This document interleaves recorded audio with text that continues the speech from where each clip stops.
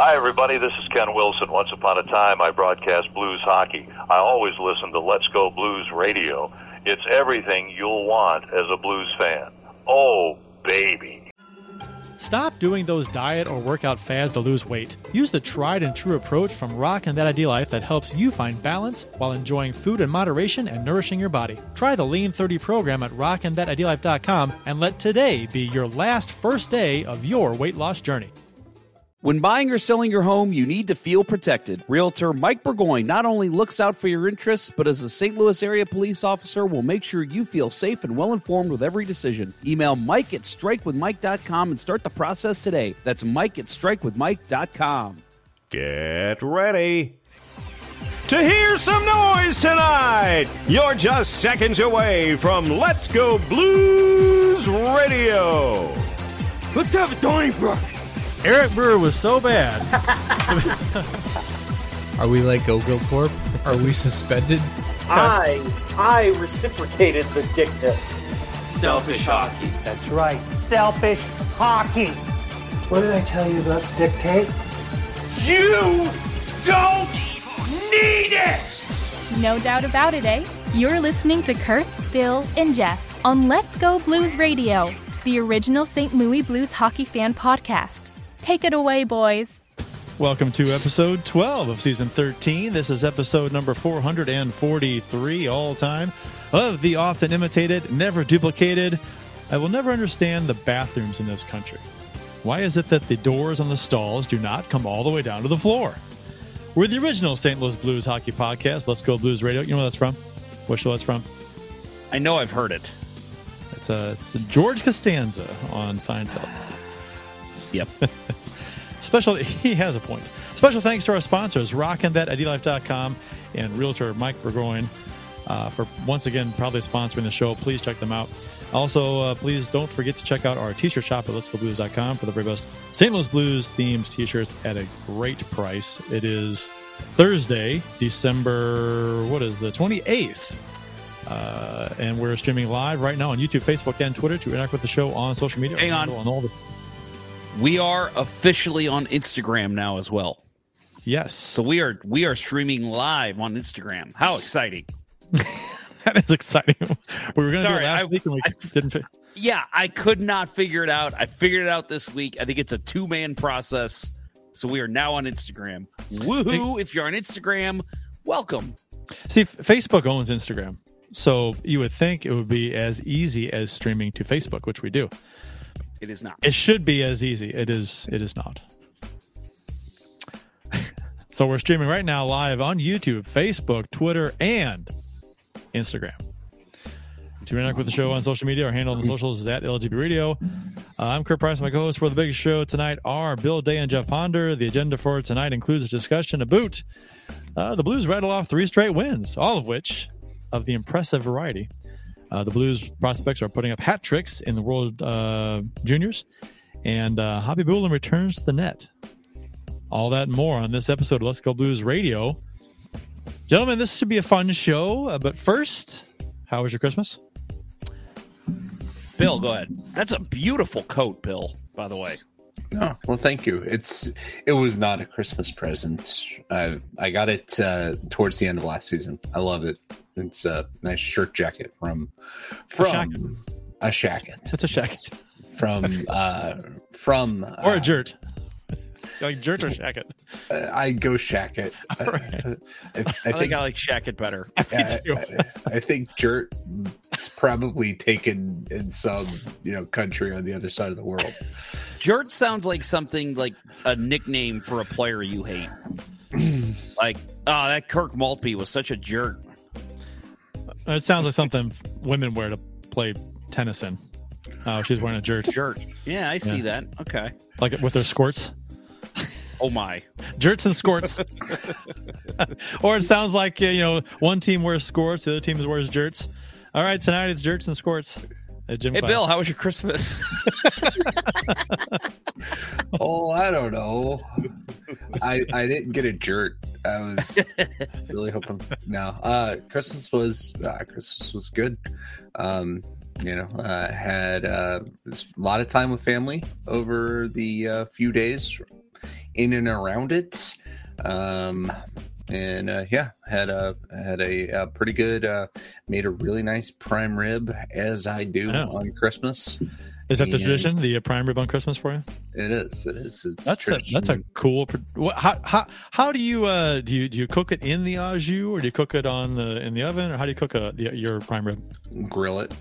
Okay. Nice. I know there were some chefs I used to work with. When I was a kid, when I was a waiter, they would I guess they'd cook it. I think in au jus, in a pan of au jus on the grill in a pan, and then finish it off in the oven. I think so. Yeah.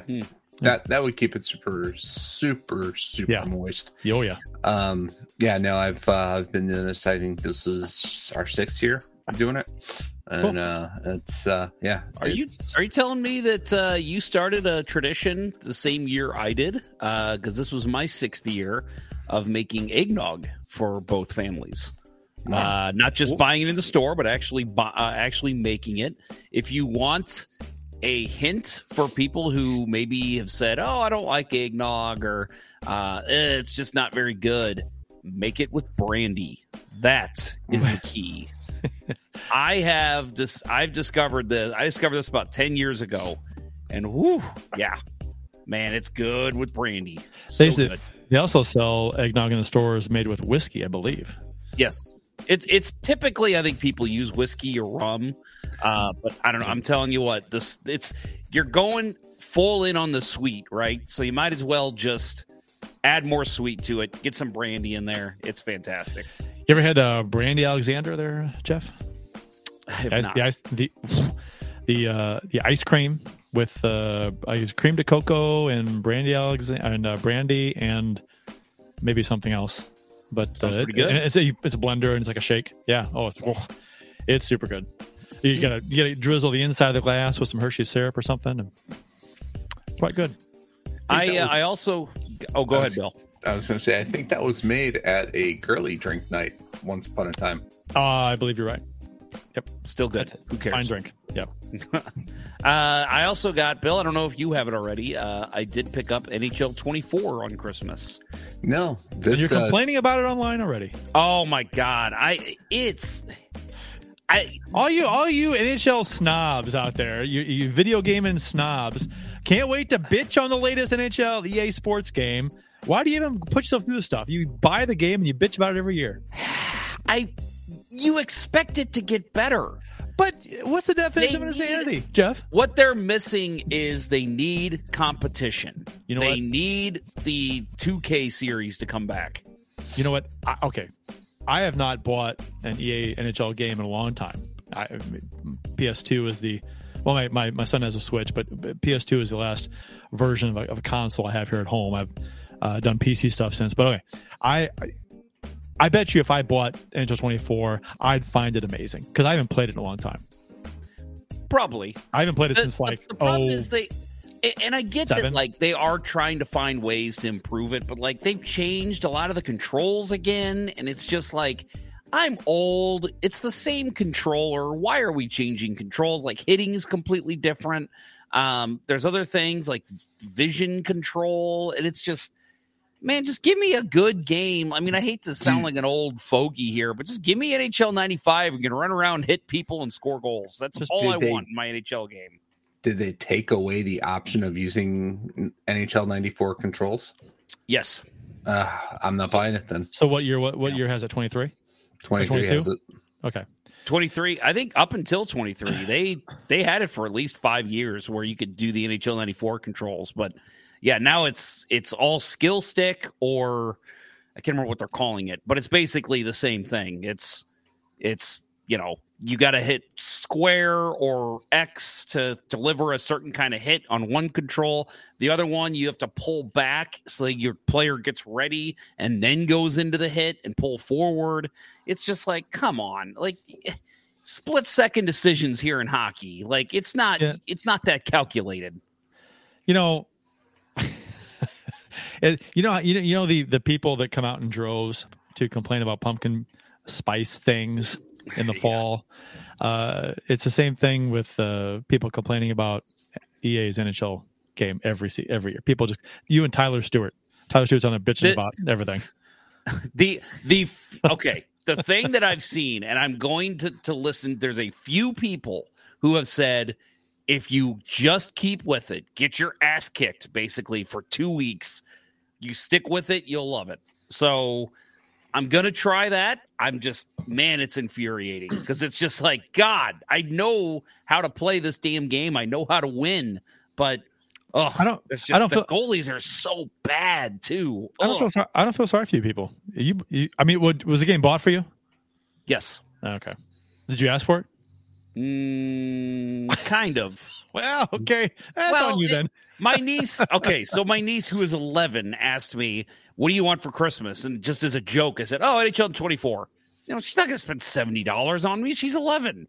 So yeah, of course, on Christmas, there it is. It wrapped up NHL 24. I'm like, how the hell did you get this? Maybe it's stolen. Maybe it's possible. Maybe there's a GameStop out there missing a game. Yeah. We found it. It's it's in Oakville. Go get that guy. My Christmas was good. Standard Christmas, typical, which meant it was really, really good. Just at my parents' house, and it was a fun time. Christmas morning with the kids was fun. Nothing weird or strange or unusual happened, I don't think. So that was good, I guess. I hope everyone in the chat and all the listeners listening right now had a fantastic Christmas or holiday season, if you will, to be inclusive. What was that? Remember Wayne Gretzky hockey game way back in the Windows 95 days? I do. Oh yeah, I do. That was a great game. I got it. It was terrible. The the NES version of it was terrible. I was going to say I played it on NES. Genesis had it. Didn't they too? They had Genesis had one. Was it Genesis? I don't know if Genesis had it. Nintendo did. I think it was Genesis, and that's the one that I'm thinking about. Which one am I? I'm thinking of Wayne Gretzky 3D hockey. Does that sound right? Is that the same thing?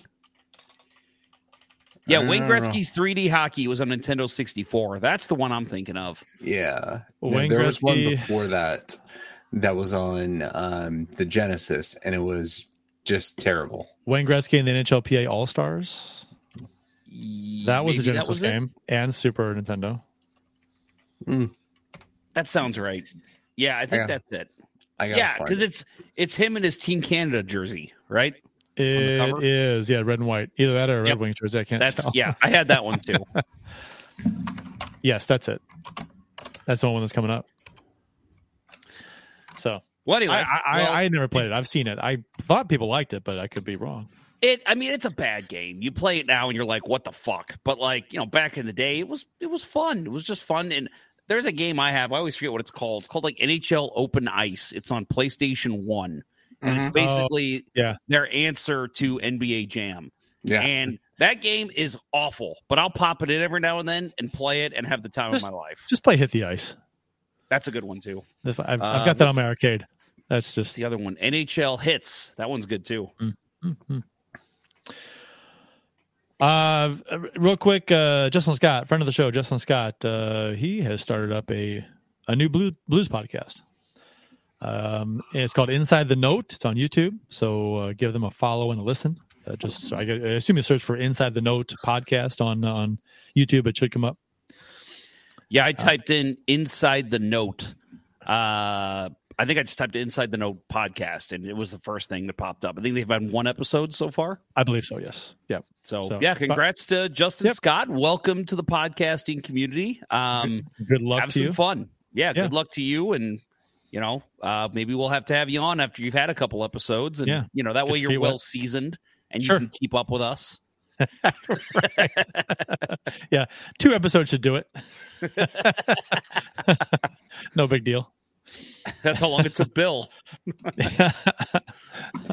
Actually, the first thing you ever said on the show was happy to be a part of the organization. And I remember Kurt and I just laughed and we're like, all right, he already fits in. Well, you got to speak the speak, talk the talk. Yeah. I kind of grew up in hockey locker rooms and knew the sound bites. The official beers of episode number 443. You can follow each of us on the Untapped app. My handle CPrice12. Jeff says J Ponder at 94. Bill's is Billy Bluno at 33. Should change this to official beverage of the episode because half the time I don't do beers. I'm like switching it up. So now last week I went first. You've gone first the last 2 weeks, I think. Not the last two. The last 1 week, I think I went first. But we have had a really good week. So maybe we'll keep doing this for a while until we'll see what happens. All right. I've got all I have is my fruit punch Mio water. So nothing exciting there. My flavored water. But that's the kind of energy you want to bring into an Avalanche game, right? In my in my Ozark Trail insulated tumbler there. And I'll tell you what, the Ozark Trail tumbler at Walmart for like $9 or $10, whatever it is, almost every bit as good as a Yeti, and it's like a fourth of the price. So there you go. That's my tip for you people. Bill, and by you people, I mean exactly what you think I mean. Blues fans. Exactly. What do you think I meant? Bill, follow that. I am trying to keep a thing going and actually having a beer. I have the 4 Elf Winter Warmer from Dark Horse Brewing out of Marshall, Michigan. They're up near the Grand Rapids area, up near both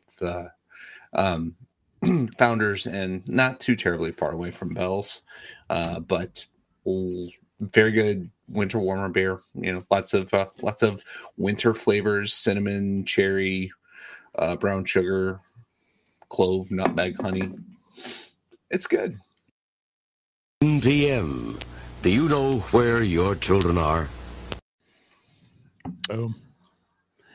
So tonight I am drinking. Actually, I was telling the boys, first night for everything, right? We're in episode 443. 443. First time any of us have had a pony keg. You can see I'm picking it up with one hand. There's not a lot left. That's not a pony keg. That's not what this is called? It's a mini horse keg. That's I don't know what it is. A lot of beer is what it is. Pony keg is one of those skinny ones. Oh, well, then that's not what this is. I always thought this was a pony keg. Unless I'm like, I think I'm right. You might be. I don't know. I'll look it up on break. But okay.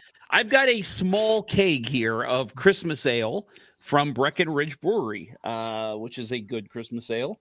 And so you can see it's a nice dark beer. Where's the camera? There it is.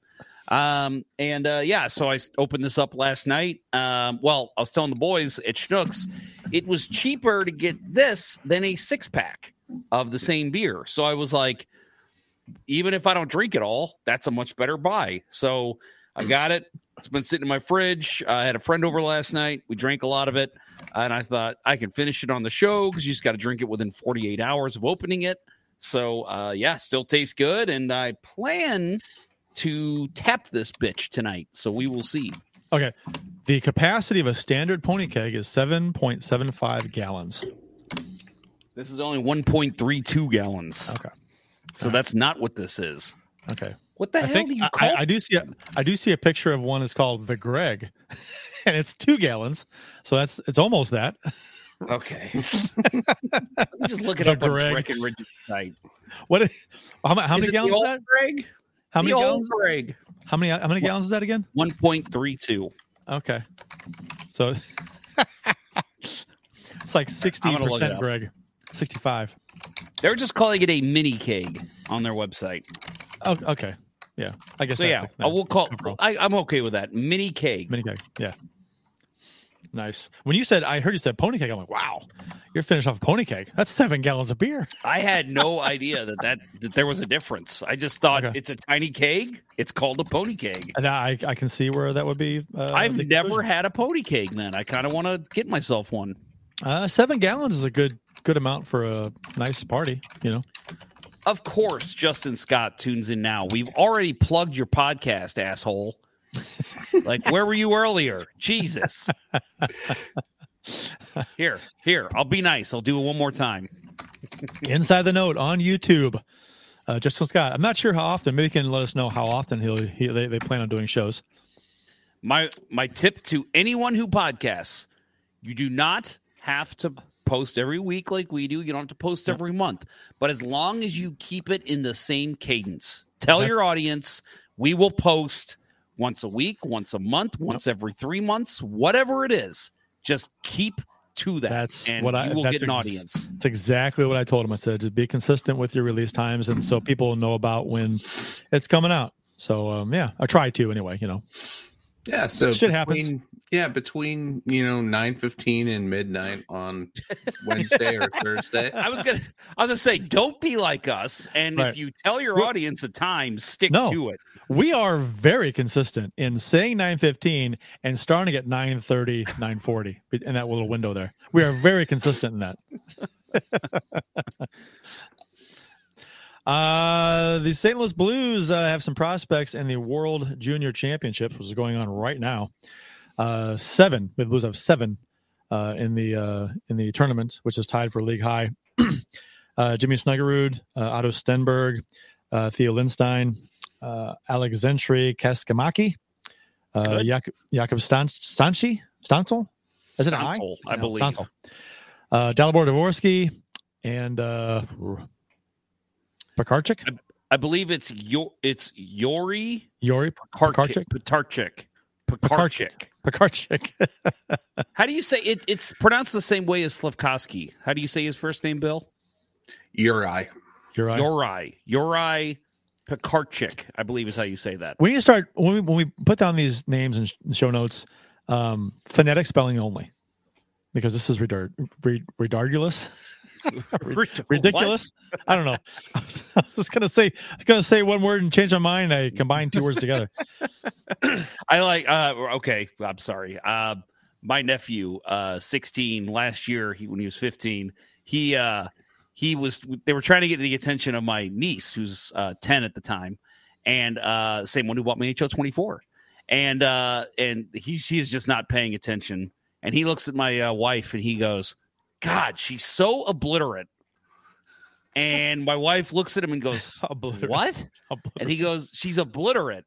And she goes, did you just combine oblivious and illiterate? And he goes, oh, shit, yeah, I'm not going to hear the end of this one. The irony in that statement is hilarious. Isn't it? That's a pretty good definition of irony, if I'm not mistaken. Yep. Jimmy Snuggerud and Otto Stenberg both had hat tricks today. Snuggerud's came in the first period. Did you just call him Ottawa Stenberg? Did I? Otto? We'll have to replay that. I heard Otto. Otto Stenberg. Maybe I'm wrong. Okay. Otto Stenberg. Okay. Both had hat tricks. Snuggerud's came in the first period, natural hat trick, like 13 minutes into the first period. He had a hat trick. In USA's 11-3 rout of Switzerland. Blues selected Snuggerud at 23rd overall in the 2022 NHL draft, and Stenberg was 25th overall this past summer. So, good-looking prospects so far. Dvorsky has got a lot of press coming over too, so it'll be fun watching these kids come up and play over the next few years. The one thing about, so I don't know if you guys saw any of Snuggerud's or Stenberg's goals, but I saw Snuggerud's goals. So Snuggerud's, I think it was his third goal, and then Stenberg's first goal were just bomb wrist shots from the hash marks. Snuggerud's was off a face-off win, and I mean just an absolute snipe of a shot from both of them on both those goals. And I'm like, oh, and then you watch Snuggerud in these games, which I watched last year. He's the man now, like for Team USA. Something I'm really excited about him. And I know we talked about this when Tage Thompson came up. He's a shooter. He will shoot every fucking chance he gets. And seeing him out there just dominating, I mean, absolutely dominating play in the offensive zone is so exciting, and it really gives you a lot of hope for the future with this kid. I don't know. I'm not going to sit here and say he's going to be a 50 goal scorer, but I can tell you what, I think this kid will easily be a top 6 player in the NHL if he keeps this progression going, because he has got a bomb of a shot, and he is so good about getting into open ice. The Blues have 2 or 3 guys that could be top that are projecting to be top 6 forwards. So, this is. I mean, it's I think the depth of the Blues forward group, and they should be coming in the next year or two. So, I mean, the depth should be maintained, if you will. When guys leave, we get the young kids coming up. So hopefully, that they transition well into the NHL, and we have some fun young kids to root for here in the next year or two. Yeah, Stenberg too, man. I mean, yeah. Again, getting into open ice, ripping shots. I mean, that's what you kind of. And again, I don't want to lead off the show ripping on Kyrou, but that's kind of been the knock on him, especially this year. Is dude, just fire the fucking puck, and you hope that Stuggerud and Stenberg will keep that up. Man, the Blues in let's say 2-3 years, if Kyrou continues improving his play, which we'll talk about a lot, I think this week on the show. I mean, you're talking about having Snuggerud, Kyrou, and Stenberg just ripping shots on 3 separate lines across the Blues lineup. I mean, it's salivating for Blues fans if this works out the way that I'm hoping it will. We're going to get into the recent Blues games, but we're due for a break right now. So on the other side of this break, we're going to talk about games against Florida, which we talked about before the show, like it seemed like forever ago. And a game against Chicago, which was rather interesting. And then, of course, the good game against Dallas. So we'll talk about that on the other side of this break. You're listening to Kurt, Bill, and Jeff on Let's Go Blues Radio. We'll return after these messages. We've all tried a diet or workout fad at one time or another, but it always ends the same, right? We either lose the weight and then get back to our routine, but then put the weight right back on, or it just simply never takes hold. It's time to move into a habit-based program that focuses on organization and simplicity. Rock and That Idea Life's Lean 30 lays it all out for you with the correct food to eat, how to meal prep, and even sprinkles in plenty of healthy recipes. With Lean 30, you'll get the full ID Life arsenal, including energy for that needed kick, a tasty Nourish shake for your needed fiber intake, Slim Plus to help control your cravings and provide a metabolic boost, Lean capsules help bust those sugar cravings, and ID Nutrition gives you the added punch you need that takes the guesswork out of what supplements to take. Join the many who are seeing success and make this your last first day on a new program. Visit rockandthatidealife.com to get started, and remember to email Dustin at rockandthatidealife@gmail.com for an extra 10% off exclusively for Let's Go Blues Radio listeners. Start your transformation to the confident, vibrant person you've always wanted to be with rockandthatidealife.com. St. Louis hockey fans know how it takes a reliable captain and a team of hard workers to achieve major goals. As a police officer and a hockey player, Realtor Mike Burgoyne would wear the C in any situation. As a leader in the home buying or selling process, Mike has surrounded himself with a team of trustworthy inspectors, lenders, and escrow officers that work together more cohesively than Hall & Oates. And as a member of many teams in his life, Mike knows the service our first responders, veterans, nurses, teachers, and yes, even you Let's Go Blues Radio listeners provide the community, so he offers special rates to those individuals. Find the value in Mike's leadership and teamwork today by emailing him at mike@strikewithmike.com or calling 314-753-4060. He'll work closely with you and only show you the homes that match your goals. That email again is mike@strikewithmike.com or call him at 314-753-4060 and succeed with your new teammate today. Honey, where's the spatula? Okay, kids, let's go. There's just one place to go for all your spatula needs. Spatula City! Spatula City! A giant warehouse of spatulas for every occasion. Thousands to choose from in every shape, size, and color.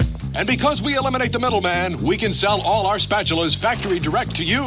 Where do you go when you want to buy name brand spatulas at a fraction of retail cost? Spatula City! Spatula City! And this weekend only, take advantage of our special liquidation sale. Buy 9 spatulas, get the 10th one for just 1 penny. Don't forget, they make great Christmas presents. And what better way to say I love you than with the gift of a spatula? Spatula City! Spatula City! Hello, this is Cy Greenbloom, president of Spatula City. I like their spatulas so much, I bought the company. Spatula City, 7 locations. We're in the yellow pages under spatulas. My, where did you get that lovely spatula? Spatula City, we sell spatulas, and that's all. And now, back to Let's Go Blues Radio, the longest running St. Louis Blues podcast with Price, Ponder, and Day. So the Blues will go back a couple of games real quick. The Blues did defeat the Panthers 4-1 in Florida, coming 2 nights after the Blues dropped that awful game to the Lightning 6-1, which was the worst game by far by the Blues under Drew Bannister. Yeah, game. It's the only loss they've had, so right. Clearly, but it was a bad loss. It wasn't just a loss. It was a bad. It was the anemic Blues. It was the oh boy, here we go. They're still on this roller coaster ride. I want to say what Bill said before the show because I wanted to comment on this too. Does that game against the Panthers, this 4-1 win we're talking about, does that not feel like that was like 4 weeks ago? It's a long, the Christmas break. Yeah. I mean, it does. It seems like there's a lot has happened just in life between now and then too. So it's like, it seems like a long time ago. Well, like for me, and I'm sure it's the same for you guys, Christmas Eve and Christmas Day feel like it's about a week and a half all on its own. So when I was going through and putting some of my notes in this document that we all work off of, I'm sitting here like, is this right? There's no way. And I had to go back and check the schedule. I was like, this game, we talked about this last week. Oh no, we didn't. Yeah, right. Yeah, I know. So we got to go back and talk about this game. Yep. A little, I mean, it was a nice win against a Florida team that, they're kind of struggling, but it was a typical St. Louis Blues game. The poor performance, stretch of games, bad game against Tampa Bay, good game against Florida. So you're like up and down Blues continue, right? Florida has lost 4 of the last 5 games after this game. And in this they've game, been outscored 15-2 in those 4 losses, by the way. Did it not scare you after this win thinking, damn it, and they got the Blackhawks before Christmas? That's going to be a letdown game. And we'll get to it. It looked like it was going to be. It seems like this season that the term letdown game is being used an awful lot. When it's like, it doesn't seem like that should apply anymore because how often it's used. It's not even a letdown; it's expected. Yeah, how they've been playing, because they'll have a really good game, and then they'll have a really shit game, and they'll have a good game against teams you won't expect them to have these games against.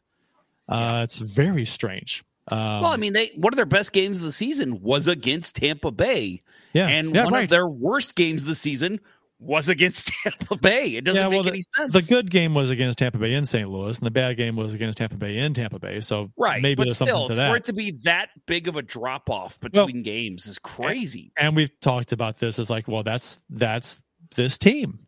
Mm-hmm. They're inconsistent, and this is what an inconsistent team looks like. This is what. I mean, it sounds weird to say it, but I mean, every week we say, well, this is weird. They play great one game and bad another. But, you got to remind yourself, they're kind of inconsistent. That's what should be expected. So this should not be. It's weird that it's surprising when it probably shouldn't be. Well, we're all hoping for them to figure out and not have that inconsistency. And I think the Tampa Bay game was the first game under Bannister where it was like, oh, these are the same bad patterns we've seen all year. So seeing the bounce back game, seeing Hofer get the start, do very well against Florida, that was a great, a great way to keep it from, being just making the Tampa game a blip on the radar. I think. Yeah, I want to piggyback off what you said last week, Kurt, about how this team, this is what they are. They're inconsistent.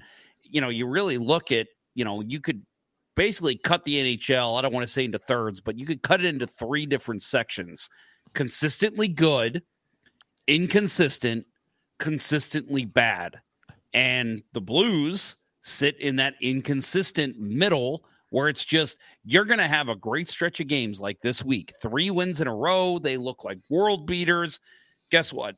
Would not surprise me one bit if they come out in their next game tomorrow night and just lay an egg, because they're an inconsistent team. That's just how it works. And I've got this to talk about later, but since we're on it, I mean, this right now, to me, is the biggest game of the season. If we're talking about the Blues trying to shed and shake that inconsistent label, if they can put together wins against Florida, the nice come-from-behind game against Chicago, the really good win against Dallas, and if they can beat Colorado, I mean, that's a nice – I mean, Chicago was terrible, but the way they came back was fun and exciting and impressive. So there's two sides to that coin.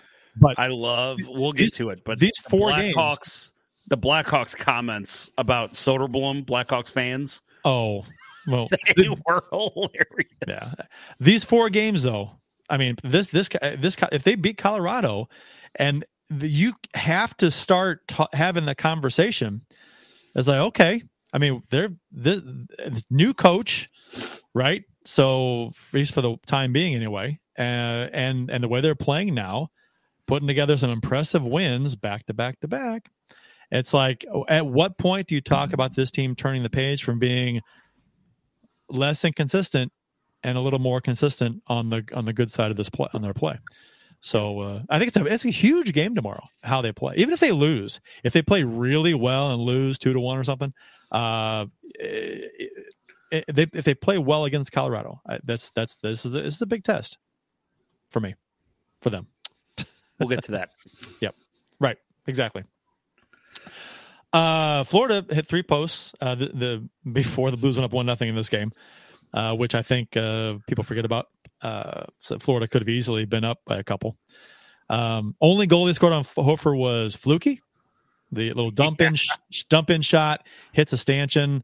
There was some question of whether it hit that curved glass, which Kelly thought it did. Rivers said it didn't. And I love the dynamic between Kelly and Rivers. When Rivers disagrees with Kelly, he just comes right out and says it. Yeah. Yep. Yeah, he does. He calls him on it. Pang used to kind of softly. Yeah. Just kind of be like, well, I don't know, John. And maybe he'd move. Rivers no. Yeah. Actually, I think it did this. Bill, have you ever had this kind of goal scored on you? Yeah. Play long enough, it happens, right? Just bad hop off the boards. I mean, did you guys think it was? I personally, I thought it was fine. The goal, I thought, from where it hit, it didn't hit the inside, basically where the bench is, and then pop out, because that would have been impossible. It's like the magic loogie. That's the second cycle reference. There's that curved glass there. And they were but if it's hitting on the inside of the bench part, though, I don't think it bounces into the net. I think it bounces back out to center. Well, not that, but that part that's going towards inside the bench is curved. So right, I know, but I'm saying if it hits, you can't see it, but there's a line of, okay, this is the bench and this is in play. To me, if it hits the bench part, it doesn't bounce into the net. If it hits off the curved glass on the in-play part, it can still bounce in the net. There is no curved glass on the in-play part. What? It's all out of bounds. It's all the curved glass is out of play. All of it? Mm-hmm. I thought it hit right where the curve ended in play. No, and I think that's legal. If it hits, you don't think it hit there? There's a metal stanchion where the curve ends and it goes straight, and that's the part of the glass that metal stanchion is in play, I guess. I guess. But the curved glass is out of play. I mean, I guess you're right. I mean, if you think about it, that none of the curved glass can be in play because if you get a puck going off that little curve piece, that's a goofy bounce. I mean, it was anyway, but I think it hits that metal stanchion, and which you see from time to time, hits the metal stanchion, takes a goofy bounce, goes somewhere else, unexpected. So anyway, and I love they can just laugh about it now because sure, they won the game. Who cares? It sucks he lost his shutout for it, but. It was fine. I don't know if you guys saw. I wanted to comment on the social media comments. Yeah, me too. And it wasn't a lot. There were some people who were like, "Why is Hofer out of the net there? Binnington would have been there." No, he wouldn't have, because that is one thing the Blues consistently have with their netminders. Two guys who like to play the puck. And so you're telling me you think Binnington would have stayed in the crease on that? No way. No. He's going behind the net to play it too. So it didn't matter who was in net, that was going to happen. You have to the Blues want their goalies to cut that puck off. The Blues goalies play the puck very well, Hofer especially.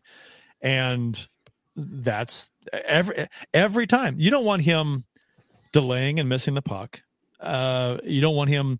I think, and Bill, if a goalie's philosophy is different, let me know. But I wouldn't want my goalie like being hesitant to leave the net on those plays, because on the super rare chance it hits off the glass goofy and then goes directly in the net. You see it happen every once in a while. It may never happen to Hofer again in his NHL career. So I think continually to delay come out of your net and maybe miss a bunch of pucks behind the net because you wanted to make sure it wrapped around. I think that's I don't think that's when fans say that. I don't think that they're really thinking that through about this is pretty rare. I mean, it happens. I'll just say I think you'll see that once a season when you in the NHL. Yes. Yeah. Two goalies who play the puck on the same team. At most, you'll see that once a season. Yeah. And that's the right play, right? Sure. Get behind the net, cut it off. I mean, you talk about being hesitant. I remember I had an old blooper tape, and there was Greg Millen when he played for the Blues. Friend of the show. And it was a game in Madison Square Garden circa 86, 87. And he was really hesitant getting out of the net. It was a kind of a weird, slow dump in, and he didn't commit. But then he went as the puck started getting down below the hash marks. It still went in the net. It hit the end boards, or it hit right where it starts curving, and kicked straight across into the net. And it's like, the whole still made the right play. The whole don't leave too early applies. You want to make sure they're actually dumping it in and not shooting it at the net. That's the whole don't leave too early. Because I remember when the Blues played the Red Wings back in the late 90s, it was at Larionov, I believe. He would angle his body like he's dumping it in, but then angle his blade so the puck would go on net. And so he'd his body language was saying he's dumping it in, but the shot would go towards net. And he did it against the Blues. He damn near scored on him one time. The goalie to dive back and knock the puck away. But so that's the general thinking is don't leave too early. Make sure it's being dumped in first. Not don't leave too early to make sure it doesn't take a bad bounce. Like you said, Bill, it can take a bad bounce anywhere. If you're waiting for the end goal for it to make sure it doesn't take a bad bounce, you're never leaving the net. Bill, can you, from that distance, he was just at the red line when he shot that. I forgot who it was. I want to say it was a name I won't be able to say. Whatever. Who scored the goal? Eetu Luosterainen, I believe is how you say his name. He was at the red line, I think, when he did that. So in terms of sight lines, let's just assume with contacts, glasses, whatever, you've got 20/20 vision. Can you see how the puck's coming off their blade from that spot on the ice? Or is it like they're just going to dump it in just because of their body language? You have to see the puck come off their stick and know where it's going. Because I've had guys, in men's league, when they get an idea that you're going to go behind the net, that they won't do the Larionov and shift their body, but they're going to change their, as they're coming down, they're going to just throw it at the net. And you have to see it come off the stick before you commit. He made the right play, right? He didn't get fooled and just fluke goal. It's a fluky play. You can't yell at the goalie over a fluky thing. I don't like yelling at any player over a fluky thing because it's a fluky thing. I mean, the fluke implies, well, you can't do anything about it. Just fluky, weird, shitty thing happened, and you just move on. Well, it reminds me of I was at the game that infamous goal Blues fans hate to talk about. Mark Bergevin throwing it in his own net on Roman Turek. And I remember a guy behind me because they wouldn't show the replay on the big screen. They would not show it. And there was a guy in front of us turned around to me and the guy behind me, and he said, and my dad, and he said, Bergevin threw that in. And he's like, he threw it in. And because the guy was yelling at Turek. And so then the guy goes, well, Turek should be able to read that, right? He's a goalie. The puck's coming at him. He should know to stop it. And it's like, dude, do you really think that a goalie is ready for his teammate to throw it in his own net? Like, here we are, 23 years later? Have we seen that since? You know, like sometimes fluky shit just happens. I think it has happened once since. I forgot who did it. But I will say about that play, though, and we can move on, but I think it was weird to me that Turek was in the middle of his net with the puck generally being at that side of the goal. I did think it was odd that he was standing in the middle of the goal.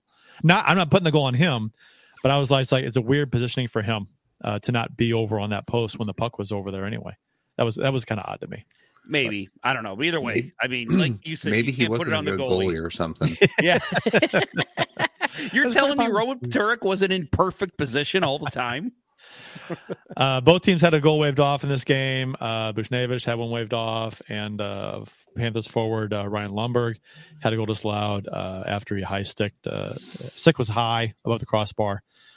I loved, and we'll talk about a little bit more throughout this show, that first line reunited under Bannister. Buchnevich, Thomas Kyrou. They, you see a lot of times a line will get a goal disallowed, and then maybe they don't make another big play the rest of the night. Buchnevich scored 2 minutes after that goal was disallowed? Yeah. Like, I mean, they came right back and scored another huge goal.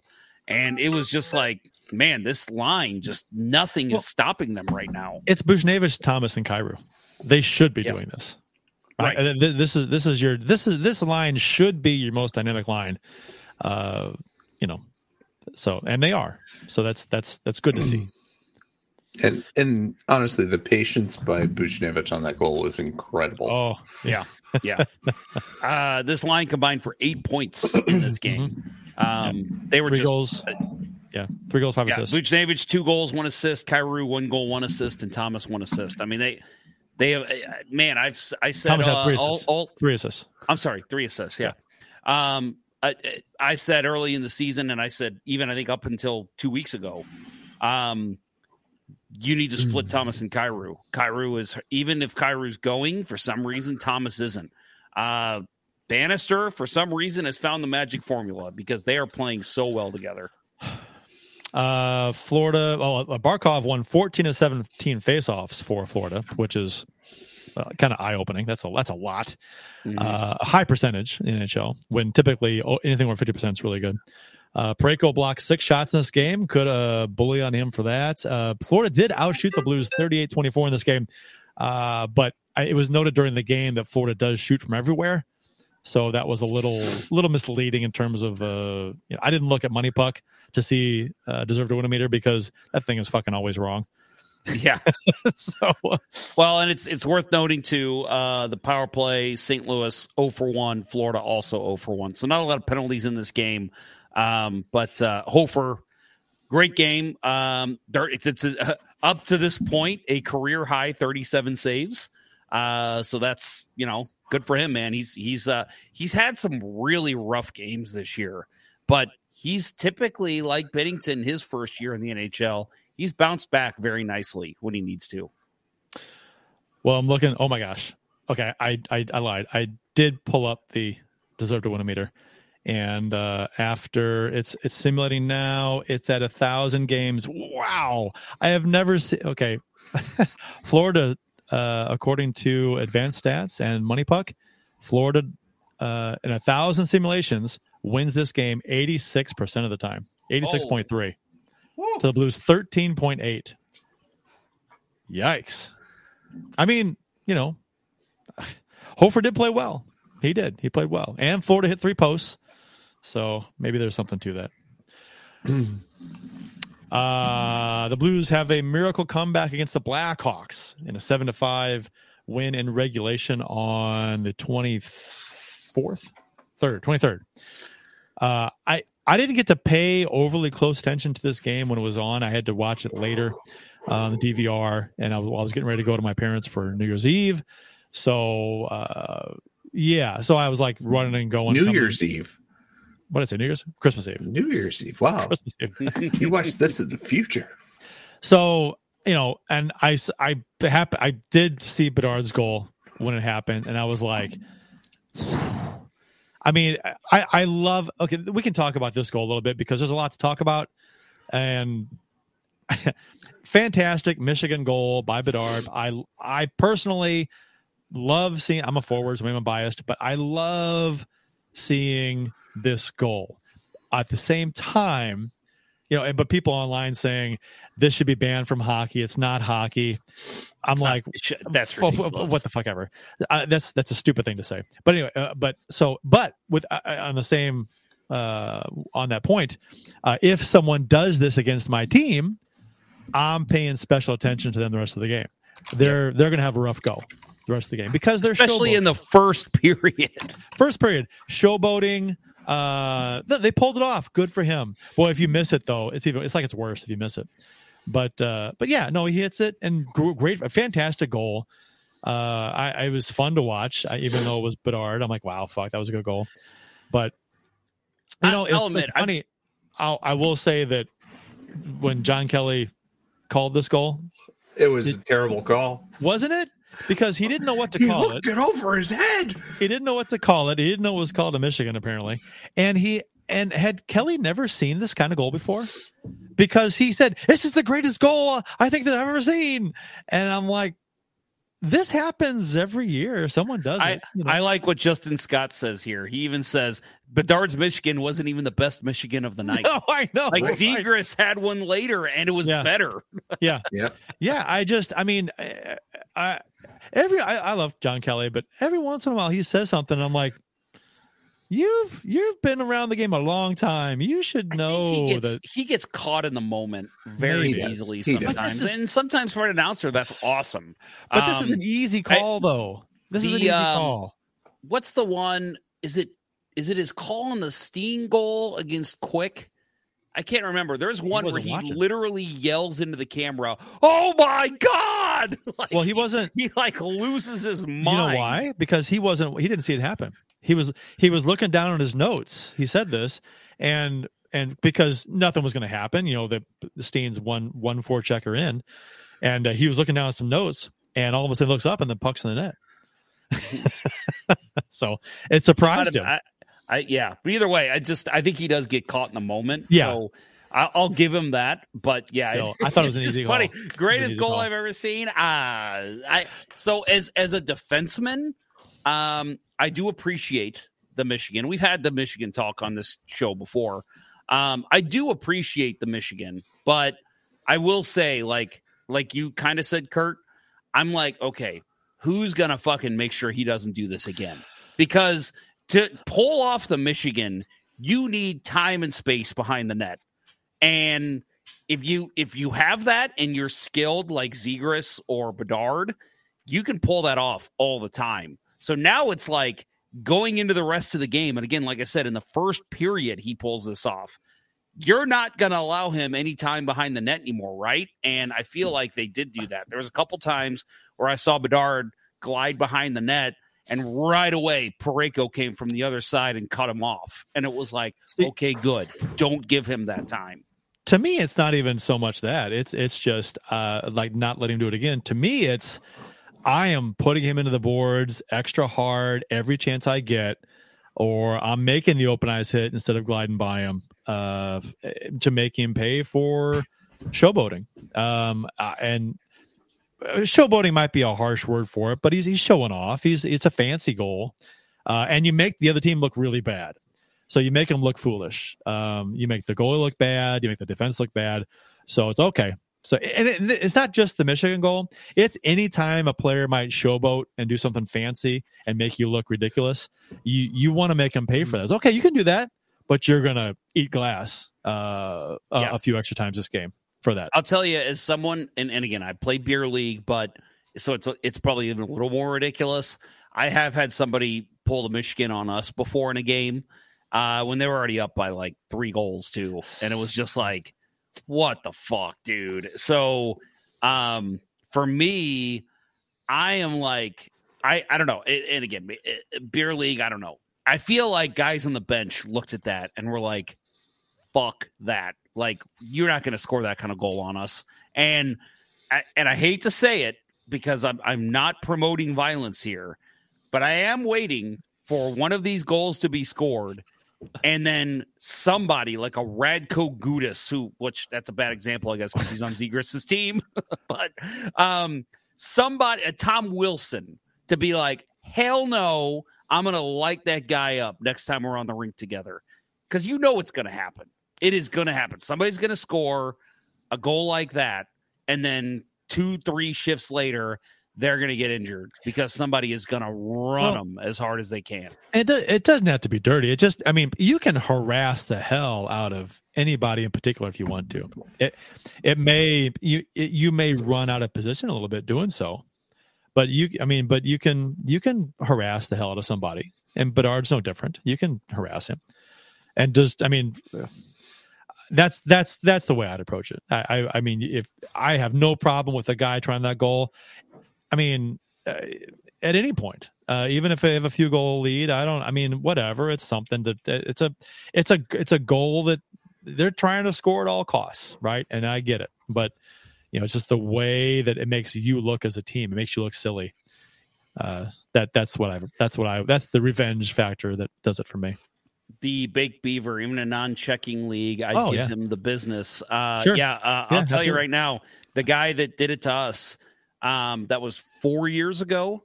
The only time I played against him, because it was right at the end of the game. So the only time I played against him since was in a charity hockey tournament. So I'm like, I can't fucking beat this guy's ass in a charity tournament. So I'm like, but trust me, I know the guy. And when it happens, I will probably give him a little extra shove into the glass because you don't pull that shit. And, unfortunately, that's just how the game is. Did you guys see the I shared it in the show notes, the outline, but the picture of the goal going in, the close-up of Bennington, his eyes are closed. Bennington's eyes are closed. And so that was shared online, and people kind of made fun of Bennington for that. And I'm like, I mean... So, what's the statistic on how many times you blink in a minute? Yeah, I know.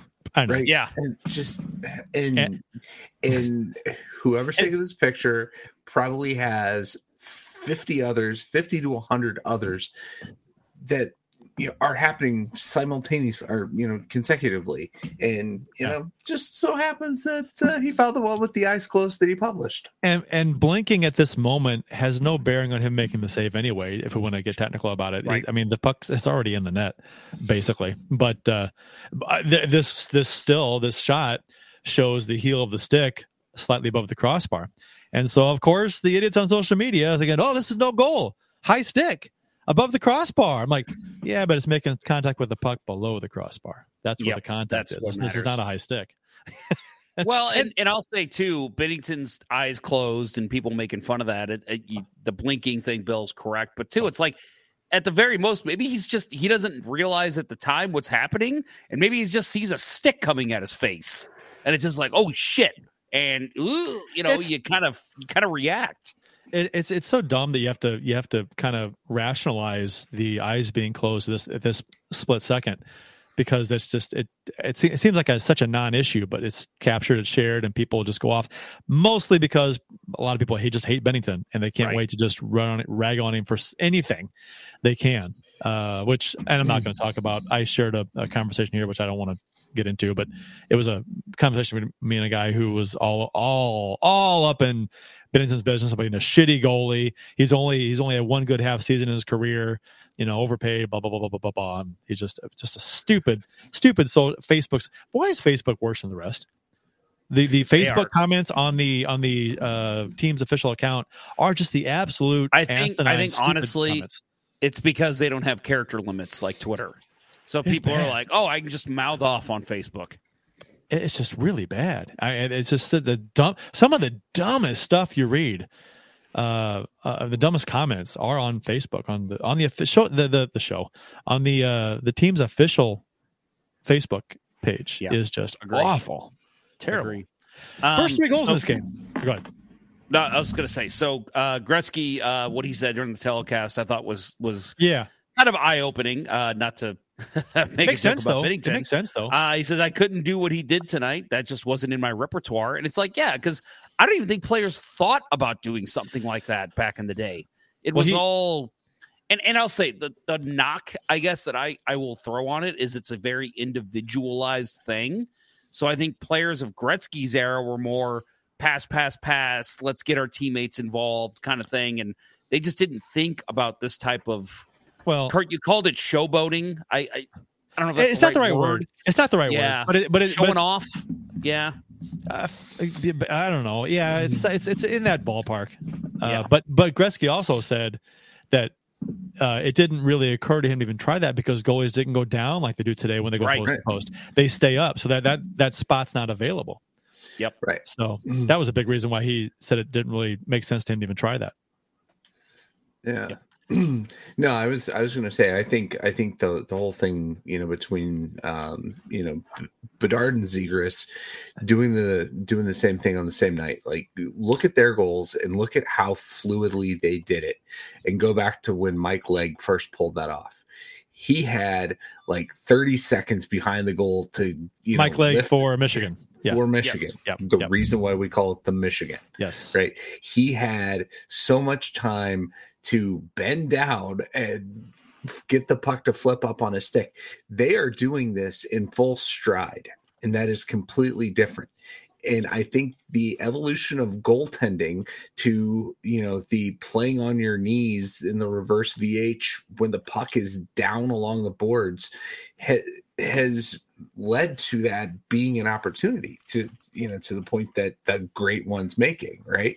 It's the game is changing, and the super talented kids have figured out that they can pull this shit off in a game, and they're going to get away with it. Right. It's part of the game now, right? It is a skill that is in the NHL, and we're only going to see it more often until defenses cut it out and goaltenders either, you get a league full of what's the 7-foot tall guy in Ottawa, right? You get a bunch of guys like that, even when they're playing on their knees, they're up at the crossbar. Yep. Until the game, does a further evolution, we're going to see more of this. And I think it's fun. Did you see Bennington's response to this on Instagram stories the next day? Yes. So funny. For those who didn't see it, he posted, it was, the caption was, how to stop the Michigan. And it was this kid. It was clearly like a midget team. This kid tries to do the Michigan, and the goalie just takes his stick across and just whacks the kid across the face. And I thought, and of course people hated him for that, but I'm like, come on, he's clearly kidding. He's making a joke. He's not going to do that in an NHL game. But what I'm interested to see is if a goalie says, fuck it, I'm going to get my face in front of this, and then the kid, whoever is doing the Michigan, hits the goalie in the face with his stick trying the Michigan, that's a high sticking penalty, right? Sure. So I hope they call it that way. Yeah, I don't mind the way Bennington played this. I thought he got over to the post really well. I sealed it off well. I mean, there's just that pocket about to the left of his mask that's available. And it's just like that's with the way goalies play nowadays. It's a hard area to cover. Mm-hmm. And I'd love to see if a goalie does that, gets his face in front of the stick. And the puck still goes in, see a disallowed goal and then a goalie interference penalty and a high sticky penalty all in one. See if the referees really want this out of the game. Give it to me, because that would make Zegras and Bedard go, oh, fuck, we got to be careful about doing this. First 3 goals in this game were super impressive. You got Thomas's snipe, which was a fantastic play, fantastic goal. Bedard's Michigan goal, great goal. And Chicago's second goal, nice deflection, redirection in the slot. Yeah, Beauvillier. No chance for Bennington on that. It was just that was three good goals. I posted on social media after that goal. I said, so is there anyone who wants to give Bennington trouble for the first two goals? And then I stupidly went and looked at the Blues Twitter post that was like, Blackhawks up 2-1. Bennington, what the hell? And I'm just, there's 3 or 4 comments right away that said that. And I'm like, yeah, that's ridiculous. Like right there, that tells you nobody understands goal. And I know it's a dumb minority, but come on. This town, the vocal minority does not get goaltending. They just don't at all. But to their defense, they were predicting the future because the rest of the game, he sucked balls. Yes. I was going to say that. Yeah, I thought the rest of the game, he was awful. And I don't know if he got rattled because of these goals or what. I think a couple were not great goals, but that backdoor tap in was, what are you going to do about that? On that one, I think he overcommitted, but I think he also thought because Falk did really that terribly. Yeah. Yes, he did. Falk I really think he thought Falk has his man. Yeah. I'm going to overcommit on purpose and not give this guy anything to shoot at. And Falk just did not handle it well. I'm not on. I thought the cut to the middle that I forgot who scored that goal. Kyrou got walked wide left side and cut in front. I thought Kyrou was soft defensively, which is not unexpected. But then I thought Bennington did a poor job of anticipating that play. I thought he was shallow at his crease. He didn't cut the angle. Yeah, I didn't like that goal. I do say that was more Kyrou. I agree, but I was both. Kairou's not a defenseman. No, I agree, and that was more to me. If you're Bennington, I don't know, you take that away somehow. But it's. I hated that goal against. A couple of the goals I didn't like against him, but other than that, he was all right for me. Which again, I guess 2 of the last 3 I didn't like.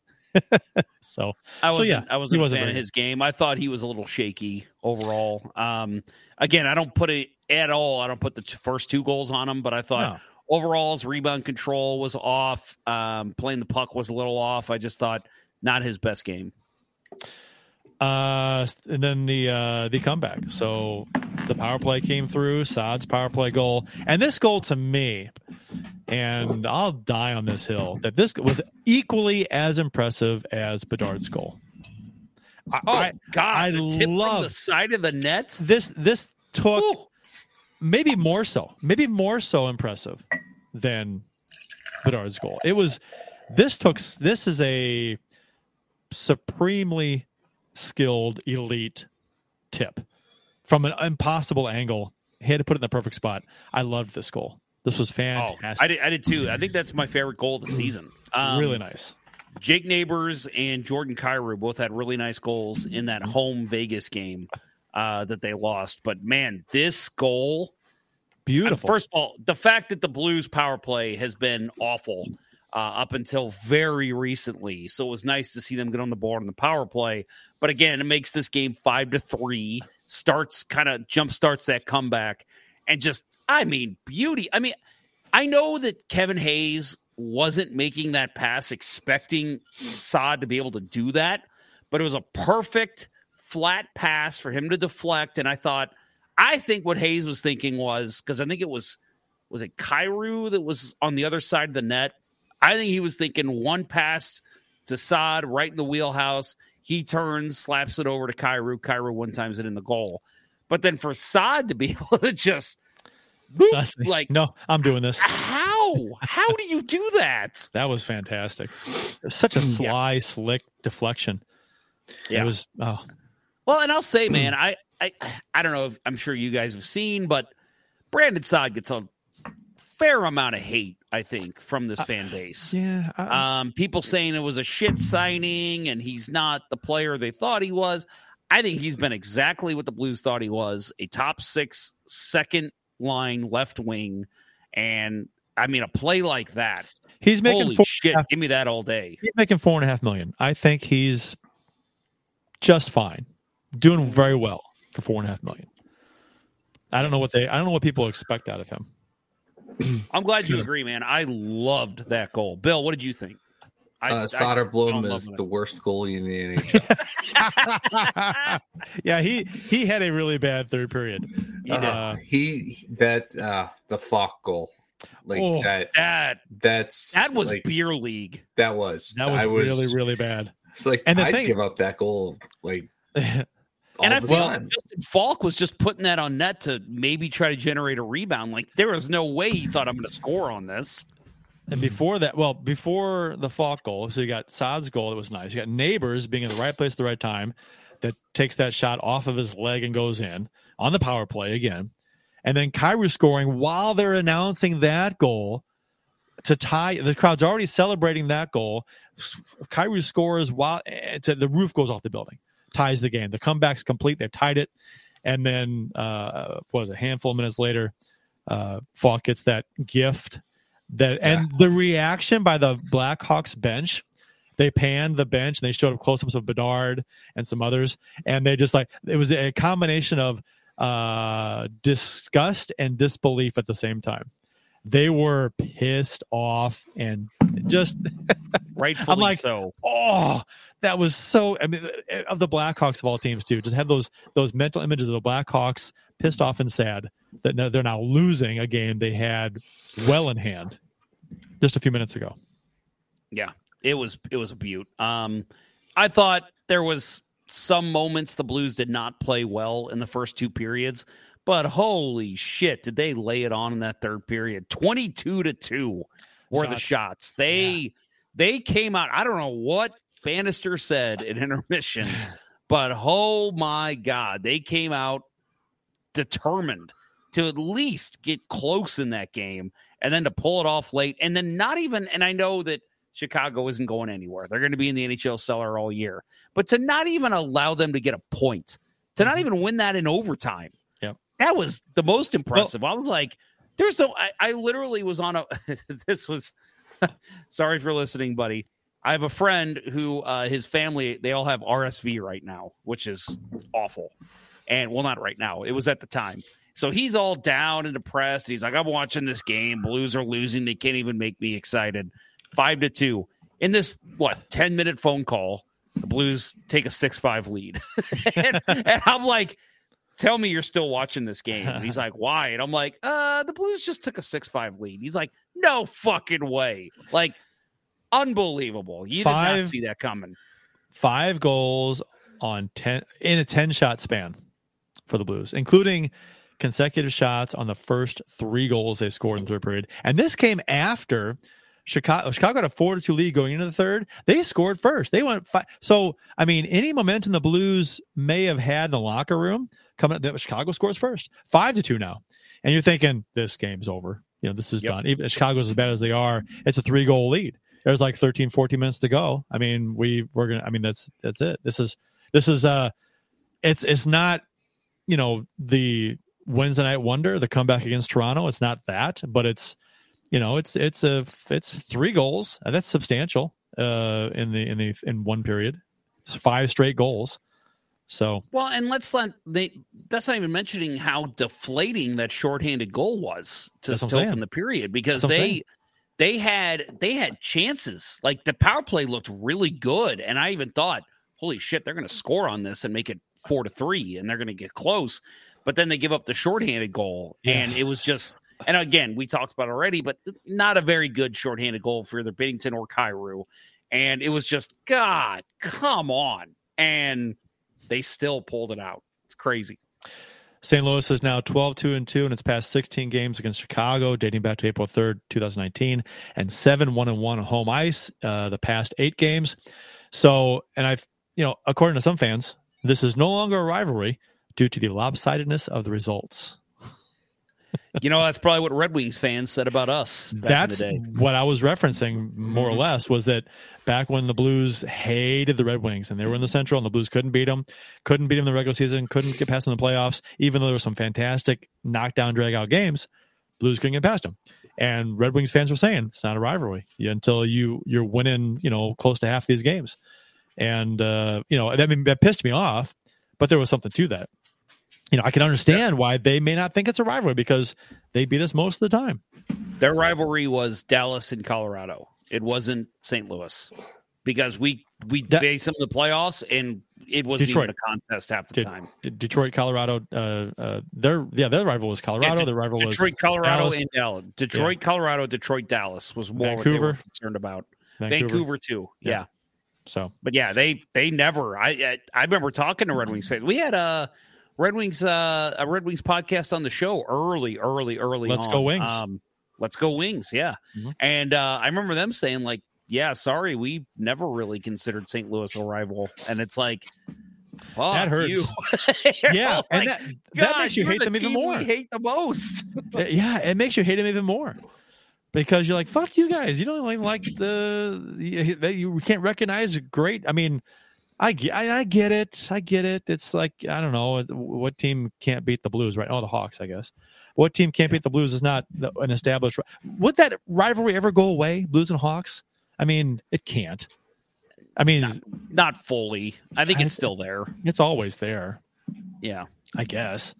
I mean, it's gone down in recent years. There was a couple of years there with Taves and Kane and all that. I think it got, fairly significant again, especially when the Blues beat them in the playoffs, and that was incredible.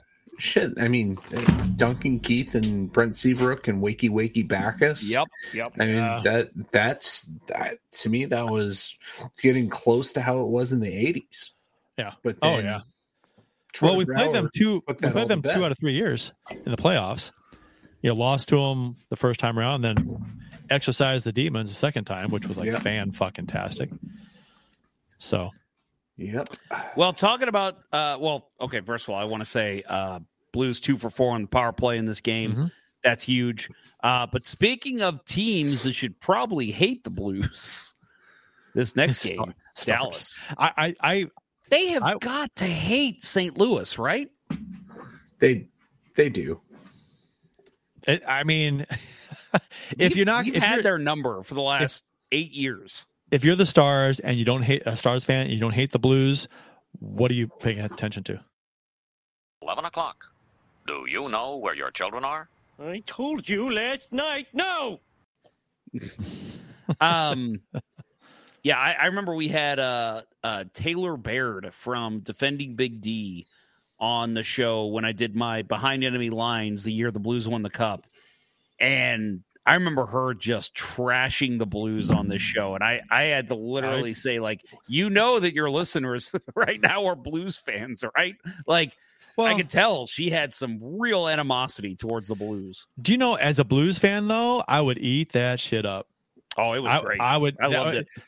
getting under other fans' skin and pissing them off because they can't beat you most of the time or in the playoffs, big games. It's like that is just like, yes, give me more of that. I'll eat that up. And the Baked Beaver says, now Chicago St. Louis will always kind of be a rivalry no matter what the sport. I agree. But you have to agree it has lost some luster because the Hawks have not been competitive in quite a while. Yeah. Yeah, I mean, you still got the Cubs and Cardinals. That'll always be a rivalry. Sure. Bears and Rams was never anything. That's a shame. The City didn't even play Chicago this year, right? No, we did, and we did not do well. They lost. Oh, that's right. I remember that game. Lost to them. It was an afternoon game. Yeah, so there were 2 games within like a week and a half, and one was U.S. Open Cup and one was MLS, and we lost them both. That's right. I remember that now. Sheridan Shaqiri, former Liverpool. Justin Scott says Dallas Twitter was hilarious after this loss. How could you lose to these bums frauds? Talking about the Blues 2-1 win the other night. You know what? Those bums frauds fucking had the Stars number for quite a while. Yeah, I said I was at that game before Christmas that they beat them in overtime, and I thought the Blues deserved that win. I thought a couple bad goals, not calling out Binnington, but I thought defense just very, very small lapses that led to goals against. And I thought, man, overall, the Blues deserve the win in regulation here. Glad they were able to get it last night. Yep. So Blues win 2-1 versus the Stars. we talked prior to this game about the decision to go with Hofer over Bennington. And I was with Jeff on this. I had no idea why Hofer was starting this game. Division rival at home after a few days off. I know Bennington didn't have a great game his last start, and Hofer had a great game in his. But Bennington is your number one goalie, and this is a division game. It's a home game. Bennington starts this game every single time without question for me. With that said, though, Hofer played fantastic. So kudos on the questionable decision to start him. I'm glad I was wrong. Yeah, and that's what I always tell people. You're not wrong, right? But Bannister. I tell people this all the time. Whenever when they reunited the first line, and I was all against it. This is clearly not worked. They've tried this line before; it's not working. And then they go out and have a huge game and another huge game. I've said I love when I am proven incorrect, when I'm negative about something about my team.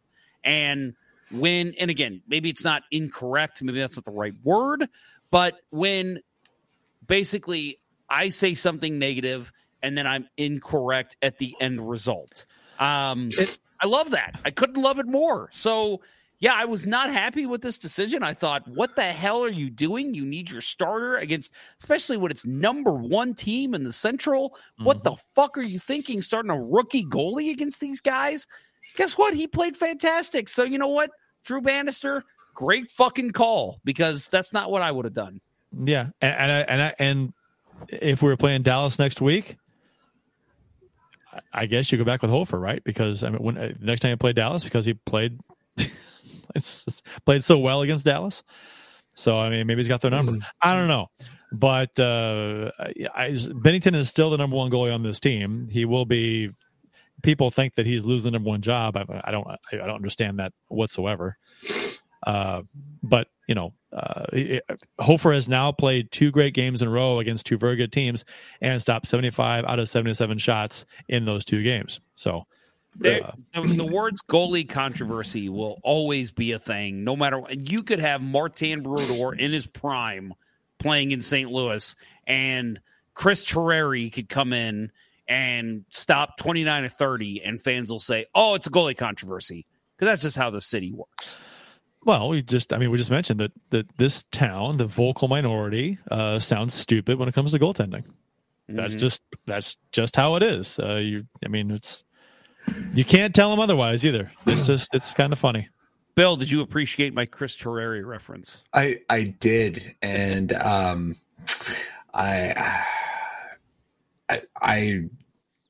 forget at this point if they even were contemporaries. Right organization, but to me, Terreri was always Sean Burke's contemporary, but he may have still been there.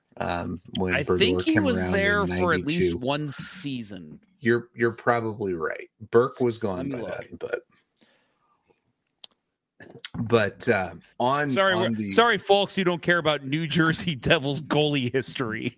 In the late, Wyshynski's listening, so he early 90s, right? Of course. No, I didn't get a chance to chime into you guys about your thoughts on the goaltending thing, right? After seeing Bennington play against Chicago, and again, not the first 2 goals, but everything after that, I thought he played small. And Hofer was coming off the good game, and Bannister said it, right? It's you're going into 3 games in 4 nights. You're going to be using this guy in at least one of these games. So why not this game? Yeah. Well, okay. The 3 games in 4 nights, and if you tack Chicago in there, which is a few days prior, so really you could have started Hofer against Chicago before the break and given Bennington 5 days off. And then he could have played against Dallas and Colorado 2 out of 3 nights. And then Hofer could have come back in against Pittsburgh on Saturday, because Pittsburgh's not playing particularly well this season. So I think that would have been the logical way to go, the safe way to go with your goaltending. Maybe now with the maybe you've got a guy who's reading the room, right? And you're not planning it out. No, and I agree. Which is how the Blues are always, have always felt this year, right? And that's fine. And to me, go back to the West Coast road trip where they fucked up the rotation, right? That was what I was saying, right? They go Hofer, same kind of thing. 3 games, 4 nights, go Hofer the first night, and you're like, that just screwed everything up. And look, they don't know how to play anymore. But I just want to real quick, first of all, say I was right about something with goaltending. Chris Drury backed up Martin Brodeur for 3 seasons. Oh, wow. Brodeur's rookie season, they actually split start. Martin Brodeur, 47 starts. Chris Drury, 44 starts. The year before that, their goaltending duo, oh boy, Craig Peterson. Billington and Craig Chris Billington. Drury. Woo!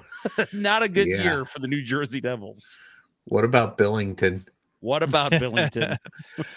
So, with the way Hofer has looked recently, very good, and with how Bennington tends to play overall, we've liked Bennington's play. You have to like our goaltending for the foreseeable future, I think. So Hofer is under contract through next season, and interestingly enough, that's when Bennington's contract goes from a full no trade clause to a modified no trade clause. He can submit an 18-team no-trade list in 24-25 and a 14-team no-trade list in 25-26 and a 10-team no-trade list in 26-27. Obviously, this is a long way away from now, and a lot can happen between now and then, especially with how fickle goaltending can be in the NHL from year to year. But it's still interesting to look ahead and think about stuff, especially when your backup is playing recently very, very well against 2 very good teams. I would love to see Jordan Binnington, one of the, what is it at this point now, 4 players from the Cup team that still belong here. A couple of those guys have come back. But yeah, I would love to see Binnington or somebody from that team. Maybe it's Parayko, as long as he keeps playing this way. Retire here, stay their whole career in St. Louis. I would love to see that because we see that with other teams all the time. Montreal, clearly, Bill, comes to mind just because some of the ridiculous teams they had in the 60s and 70s. But I want to see that so bad. Is that going to be Binnington? Probably not. Odds nowadays are that's not going to happen. It's hard. But I would love it. And even if that means he takes a backup role to Hofer, and he's just like, I just want to stay in St. Louis. I'm happy to back up. It's fine. Who knows? But man, I think he's here for the long haul. I just don't know if he makes it all the way through his contract. Because I think that if he does want to stay here too, I think there's some things about these no trade clause, modified no trade clauses. They could easily go, okay, our 18-team no trade list, the teams we will be traded to. Let's just list all the teams that we know they're not going to need a goalie. So maybe at that time there's a franchise stud, let's say Shesterkin in New York. Let's make sure we'll put the Rangers on that list because we know the Rangers won't want to acquire Binnington.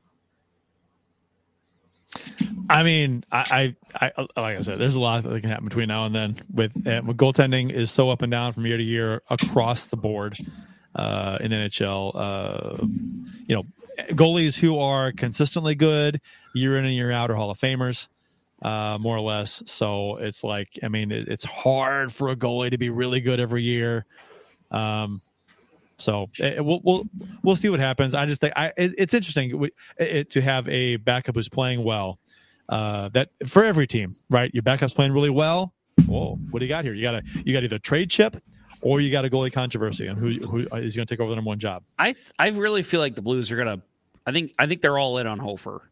I really do. I think. Well, I think it's the same way with Jake Allen. They were all in on Allen, and it really, literally was not until it was like we have a guy that we have to play over him. Hey, I feel like they're the same way with Hofer. Whoever gives us the best chance to win, put him in that. I'm with you. I love Bennington. I love the way he plays. Love his swagger. I like it. And I'm hoping that like he's here for the long haul.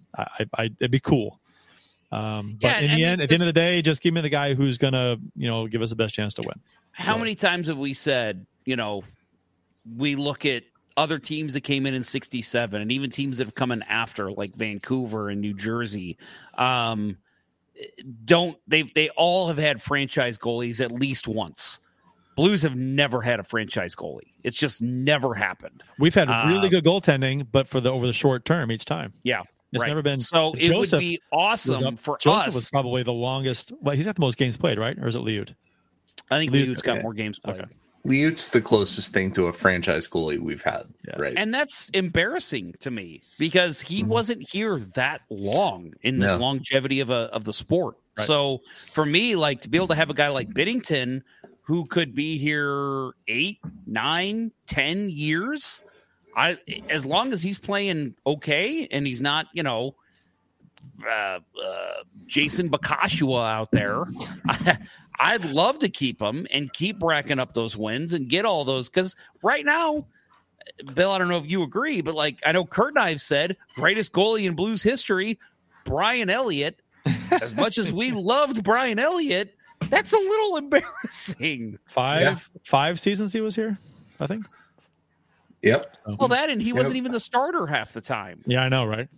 So took the team to the Western Conference Finals and still wouldn't be given the number one job. Right? That whole era. I when I think back on the era with goaltending, I mean, it was fun to watch Elliott play, a lot of blast, but it was so frustrating for me as a fan because I'm like, he's the guy.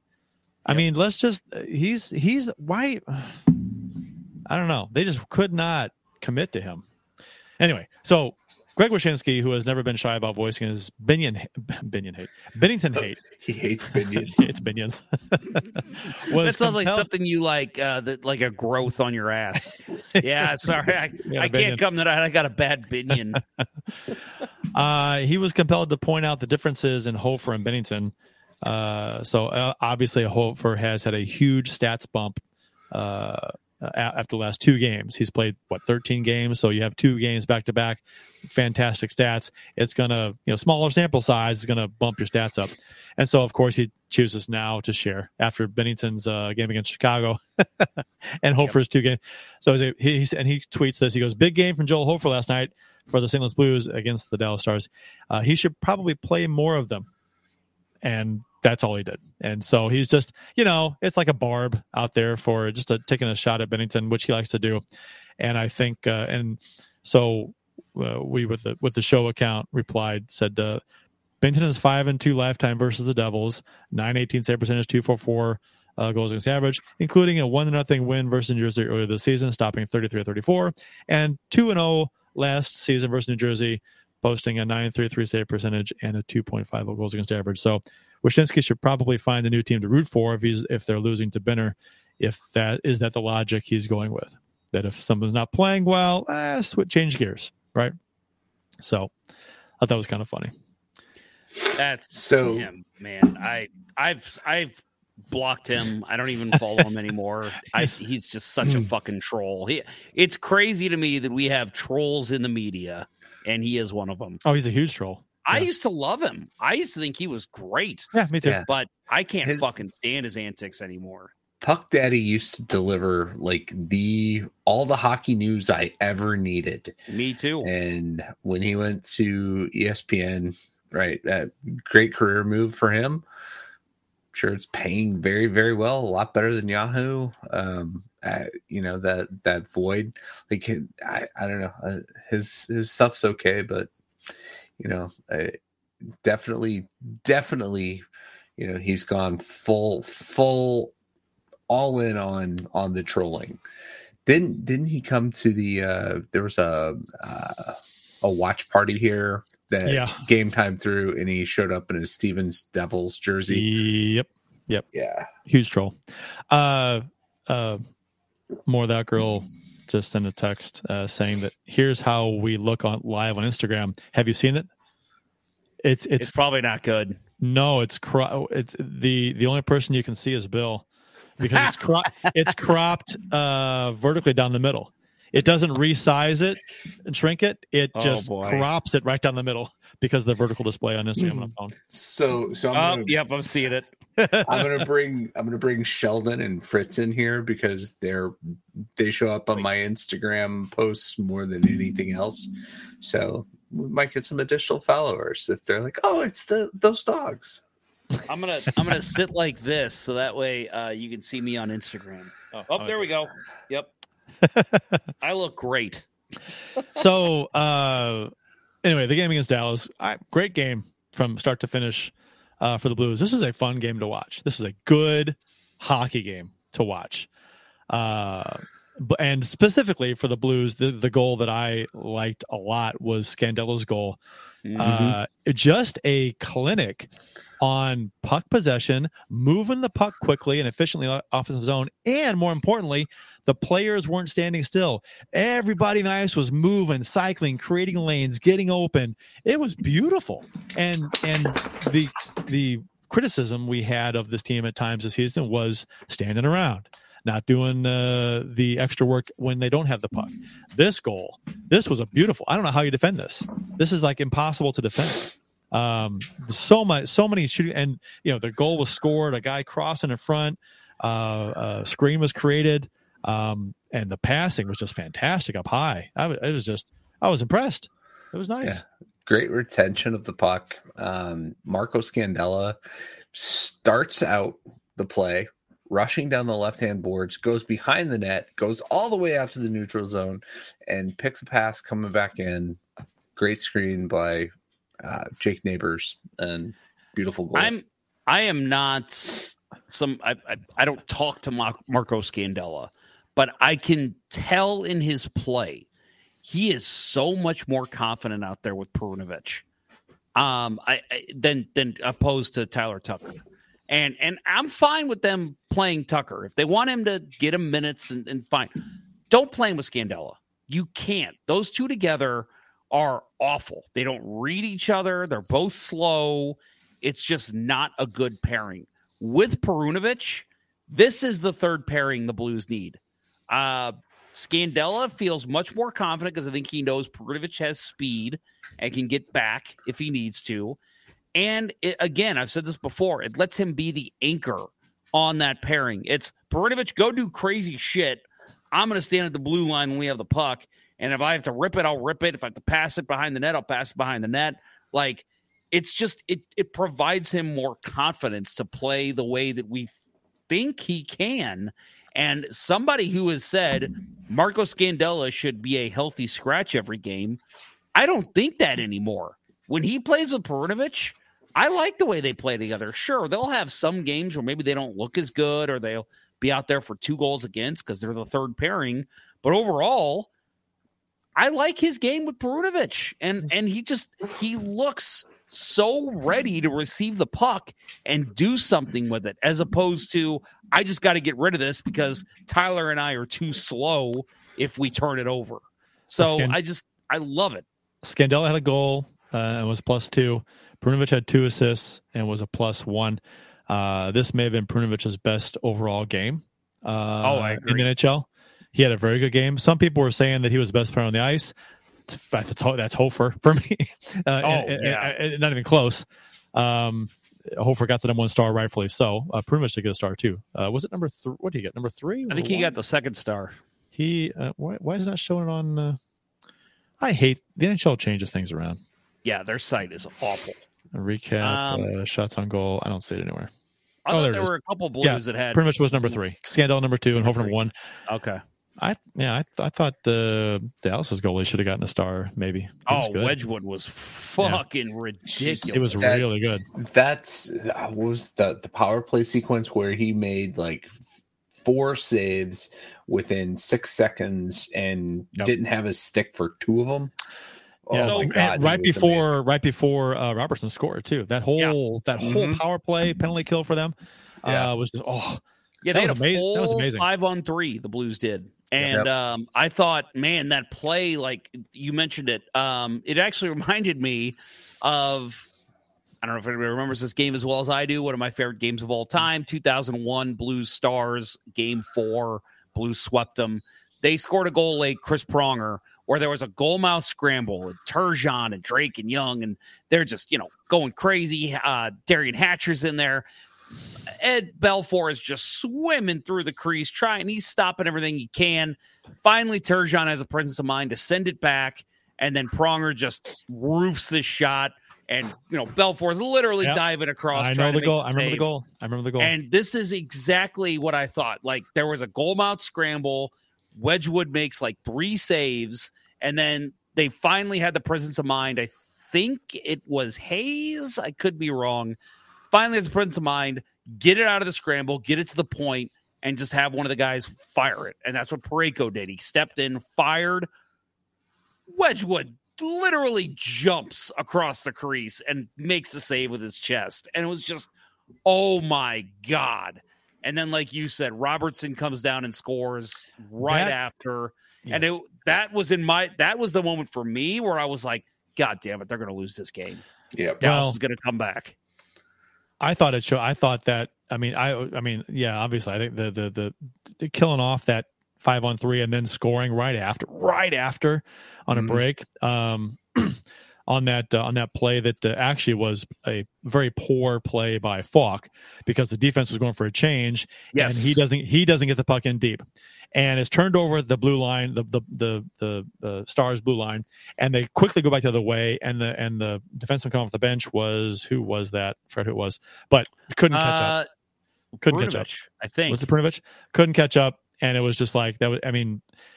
It was essentially a breakaway for Robertson, and he buried it. And and Krug did the right thing. Krug got rid of the puck, sent it to Falk. Yeah, Falk had to get for a that change. Deep. He had to get off. He'd gone for a while, and Falk has had to get off deep. too.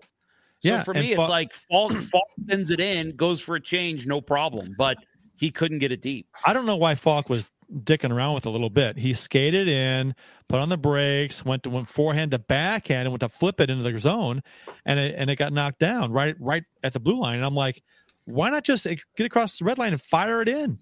Why are you? I hated that. Hindsight being 2020, I'm sure this play happens a million times and nothing happens with it, but. That burned them and made it 2-1. And you're like, well, shit. We almost went up 3-0. Now it's 2-1. They got momentum. But kudos to the Blues for holding the fort after this. They didn't let Dallas come at them and tie the game. Dallas did have a good third period. Outshot the Blues a lot. But granted, the Blues weren't necessarily trying to score in the third period, trying to hold on to the lead. But the Blues played well, held the fort, didn't give up that tying goal. So kudos to them. And Helfer, again, we mentioned earlier, very good in this game. Very, very good. The Blues are 15-1-0 and scoring first now, and 15-2-1 when holding the opposition to 3 or fewer goals. So that's impressive. And the Stars' only 2 losses in their past 6 games have come against St. Louis. So again, why Dallas Stars fans should hate the St. Louis Blues. In the playoffs, the last 2 times we've been in the playoffs against them, 2 Game 7 victories, and the last one was amazing. Ben getting the puck, he stoned it on the goal line from Bennington. The damn near cross. Cagliano missing a wide open net from 5 feet out. Yep. Oh. Oh my God. Joel Hofer, 39 saves. Now that is officially his career high. So we mentioned that twice this round. That tells you how good he's been in the past week. But yeah, I thought overall, third period, Dallas was pressuring. I like the way the Blues played overall. I thought, Hofer did come up big when he had to, but there's really not any major, oh my God, ridiculous save from Hofer to keep this game 2-1. I thought he didn't have to do that. Well, the save on Ben. The save on Ben. That was really good. On the side of the net. When Ben had to play it off his skate, I think, and couldn't one-time it. Gave Hofer that extra second to get over and make that great save. He one-times that. I think it's a goal. Probably. Yeah. But I mean, that's, impossible to one-time. So, yeah. But yeah, that was a great save. But no, I hear you. There was no highlight reel, amazing, oh my God, saves.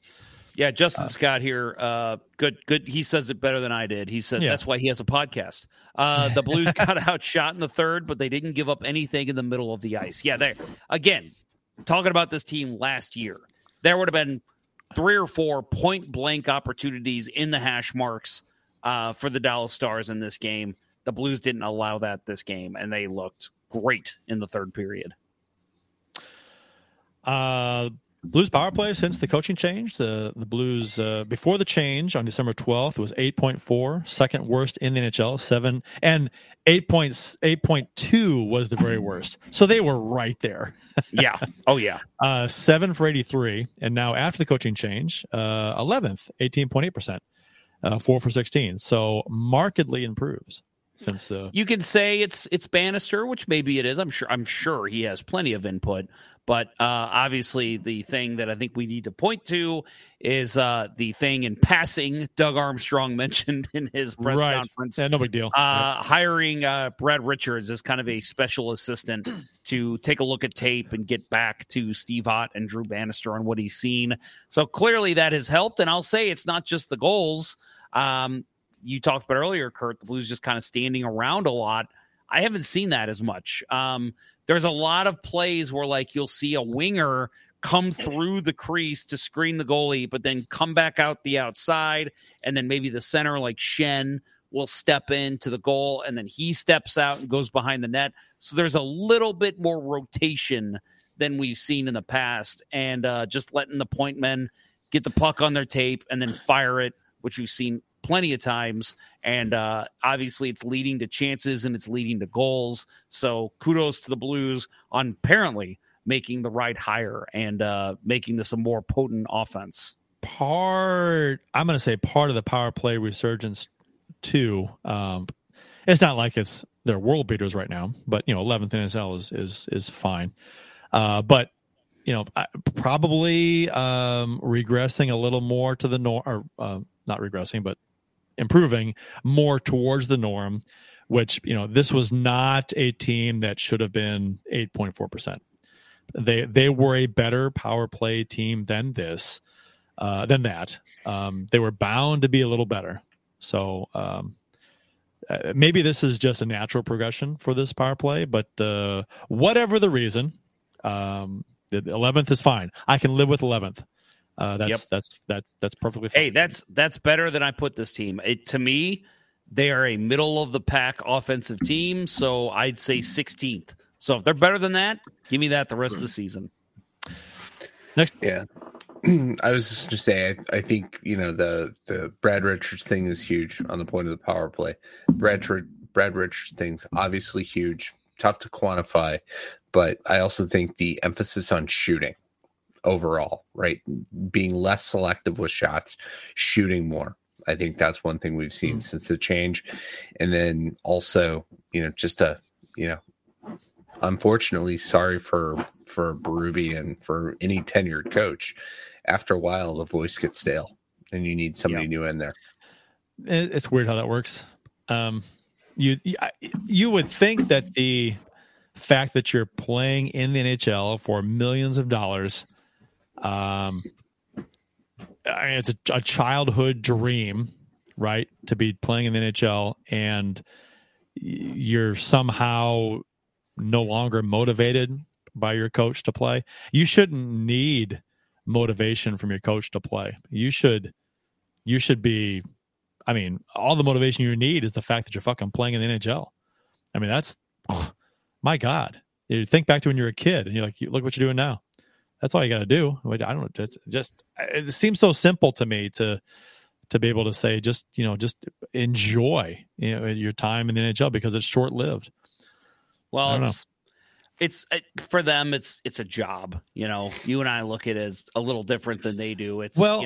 But Bennington said just the other day. He said, when the team wasn't playing, everyone wasn't pulling their weight. He was like, get the hell out if you're not gonna give it your all, because your time in the NHL is short lived, and we want to make the most of it. So if you're not here to make the most of it, get out. So we can. And I think that's one of the most brilliant things I've ever heard a player say. Not brilliant, but one of the most honest and like honestly simple, right? The most simple. It was such a simple idea that he just put into words and said it, and it's like that's fantastic, and that's something that should be said more often to certain players who may not want to be giving it their all. I mean, most players might only play in the league 5, 6, 7, 8 years. It's like, and some play longer, some play shorter. It's like, make the most of it while you're here. My God. Next up for the Blues, Friday versus the Colorado Avalanche, 7 p.m. And we talked about this earlier. After 2 big wins, this game is super interesting to me, how they play. Will the Blues continue to be the up-and-down team and fall flat versus the Avalanche, or will they string together 3 impressive wins versus 3 good teams, 4 wins overall? A solid win here would make people raise their eyebrows, I think, at the Blues and say, is this the level we should be expecting from this Blues team now? With wins against Florida, Dallas, Colorado, and the comeback against Chicago. I mean, is this who they are now? Well, and that's not to mention the big wins we saw them have earlier this year even. Right. Yes, they were inconsistent, but, Tampa Bay, Vegas. I mean, all big games. Yeah, so I think, to me, this is the biggest game of the season as far as if we're going to try and label this team as something, or if this team's going to try and get an identity. This is the biggest game of the season to try and make people think, oh, well, this team might be a little better than what the expectations were, or is it just a hot streak? So let me ask you this: who do you start in goal tomorrow? Bennington. Me too. What do you think, Bill? And then Hofer in Pittsburgh. Yeah, I agree.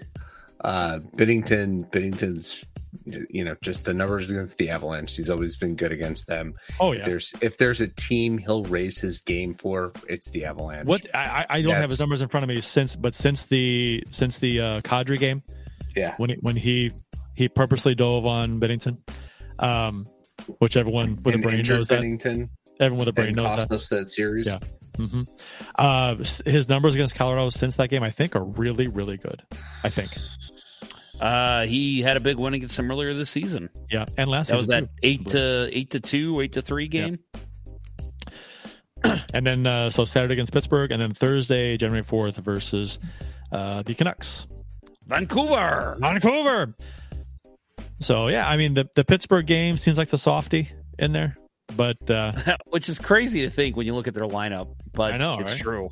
Yeah, I know. They are not a strong team this year. Vancouver has been damn good. I'm watching them right now. They're losing to Philadelphia 4-1, but still good team. Rapid fire tidbits from the NHL. We got that 50-year-old Nikolai Khabibulin signs with the Torpedo Nizhny Novgorod of the Continental Hockey League, spelled with a K, because that's what Russians do. He signed on to be the team's 3rd goaltender for the remainder of the season. He has not played in a professional game since November 16th, 2013. While a member of the Chicago Blackhawks, he will be turning 51 next month, and he will always, for me, be remembered for being the guy that gave up Turgeon's goal in Game 7 in overtime. Yes. Yeah, there's two things I remember him for. That, and I literally had a friend, this would have been... I was in college, I guess, like 06, 07-ish. And they were watching, actually, I think it was 04. So I think I was in high school. Yeah, it was when he was playing for the Lightning. And somebody said, yeah, I was watching this game last night. Man, the Lightning goalie had the weirdest name. And I was like, yeah, how do you think you pronounce that? And he goes, Quabulin? And I'm like, yep. Quabulin. That's correct now. From now on, it is Quabulin. So many times I have said, like, oh, yeah, Nikolai Quabulin. And somebody's like, dude, it's Khabibulin. I'm like, I know. But, yeah, so those are the 2 reasons I remember his name so well. But, yeah, that's is this like a e-bug thing for them? They say he's the 3rd goalie. So does that mean that maybe that's just kind of their e-bug situation, that they have to actually sign him to a contract? I don't know, but it'll be interesting to see if he gets into a game this year. I don't know, Bill. I guess you don't know that, do you? No. I don't keep up with the KHL. Not that you could find out a lot of details about that league anyway. It's right. hard. They don't really advertise that too well. Right. About the only goaltending thing in Russia I could comment on is they shouldn't have pulled Tretiak and gone with Michigan in 80. Yes. It's funny because my streaming service picked up it did pick up some KHL games for a short period, and I was like, oh, nice. I think it lasted about a week, and then I don't know if it was the Russians or what, but it got shut down very quickly. Well, I think we're about done with this show. You guys got anything you wanted to say in closing? Are we getting together next week? We can. Let me. What's the schedule look like? I didn't look at it for next week. No, I did last week. We've looked at it just a couple minutes ago. So they've got January. Yeah. So Monday is New Year's, and they don't play until Thursday. So we could do Tuesday or Wednesday. Yeah, let's do Tuesdays. Not well. We can talk off air. Bill, what do you think? Tuesday or Wednesday? I should be available. Okay. Cool. Let's make it happen. Let's Go Blues Radio has been brought to you in part by Rockin' That Idea Life. You can contact Dustin by emailing him at dustin@rockinthatidlife@gmail.com and get 10% off and tell him Let's Go Blues Radio sent you. And by Realtor Mike Burgoyne. Give Mike a call today at 314-753-4060 for all of your home buying and selling needs. That's 314-753-4060. That will wrap up episode 12 of season 13 of the original St. Louis Blues Hockey Podcast. Let's Go Blues Radio. Thanks for listening. And thanks to those who participated on the YouTube and Facebook and Instagram live chats. We don't have a live chat on Instagram, do we? Apparently not. No. So, but hey, Instagram got a great look at Bill all night. Yeah, if you watched on Instagram, you got to see Bill the entire show. Yeah. Next week it will be my Weimaraners in my spot. We hope you enjoyed it as much as we've enjoyed bringing it to you. For Jeff Ponder, Bill Day, and Austin Lynch, I'm Kurt Price. Until next time, everyone, fuck Colorado. Let's go Blues. Fuck Colorado. Let's go Blues. And Happy New Year to all of Blues Nation. Yes. Fuck Colorado. Let's go Blues. Merry Christmas. Happy New Year. Happy holidays. Peace out. Happy Boxing Day. The Chiefs are at home tonight against Cyanosport at the War Memorial at 8. Good seats are still available. A look at fourth. I think that went very well. Thank you for listening to Let's Go Blues Radio. Now take off, hosers. I want you to have a heart attack and die so that we never have to do this shit again. Well, there's 90 minutes of your life you'll never get back. Sorry. St. Louis Blues, St. Louis Blues. Have you heard the news about our St. Louis Blues? They've only just begun, they're on their way to number one. Now there's no more blues for our St. Louis Blues. The Blues are on the ice tonight again. They're rough and tough and got the stuff to win. They'll always get one more, no matter what the score. They are quite a hockey team, my friend.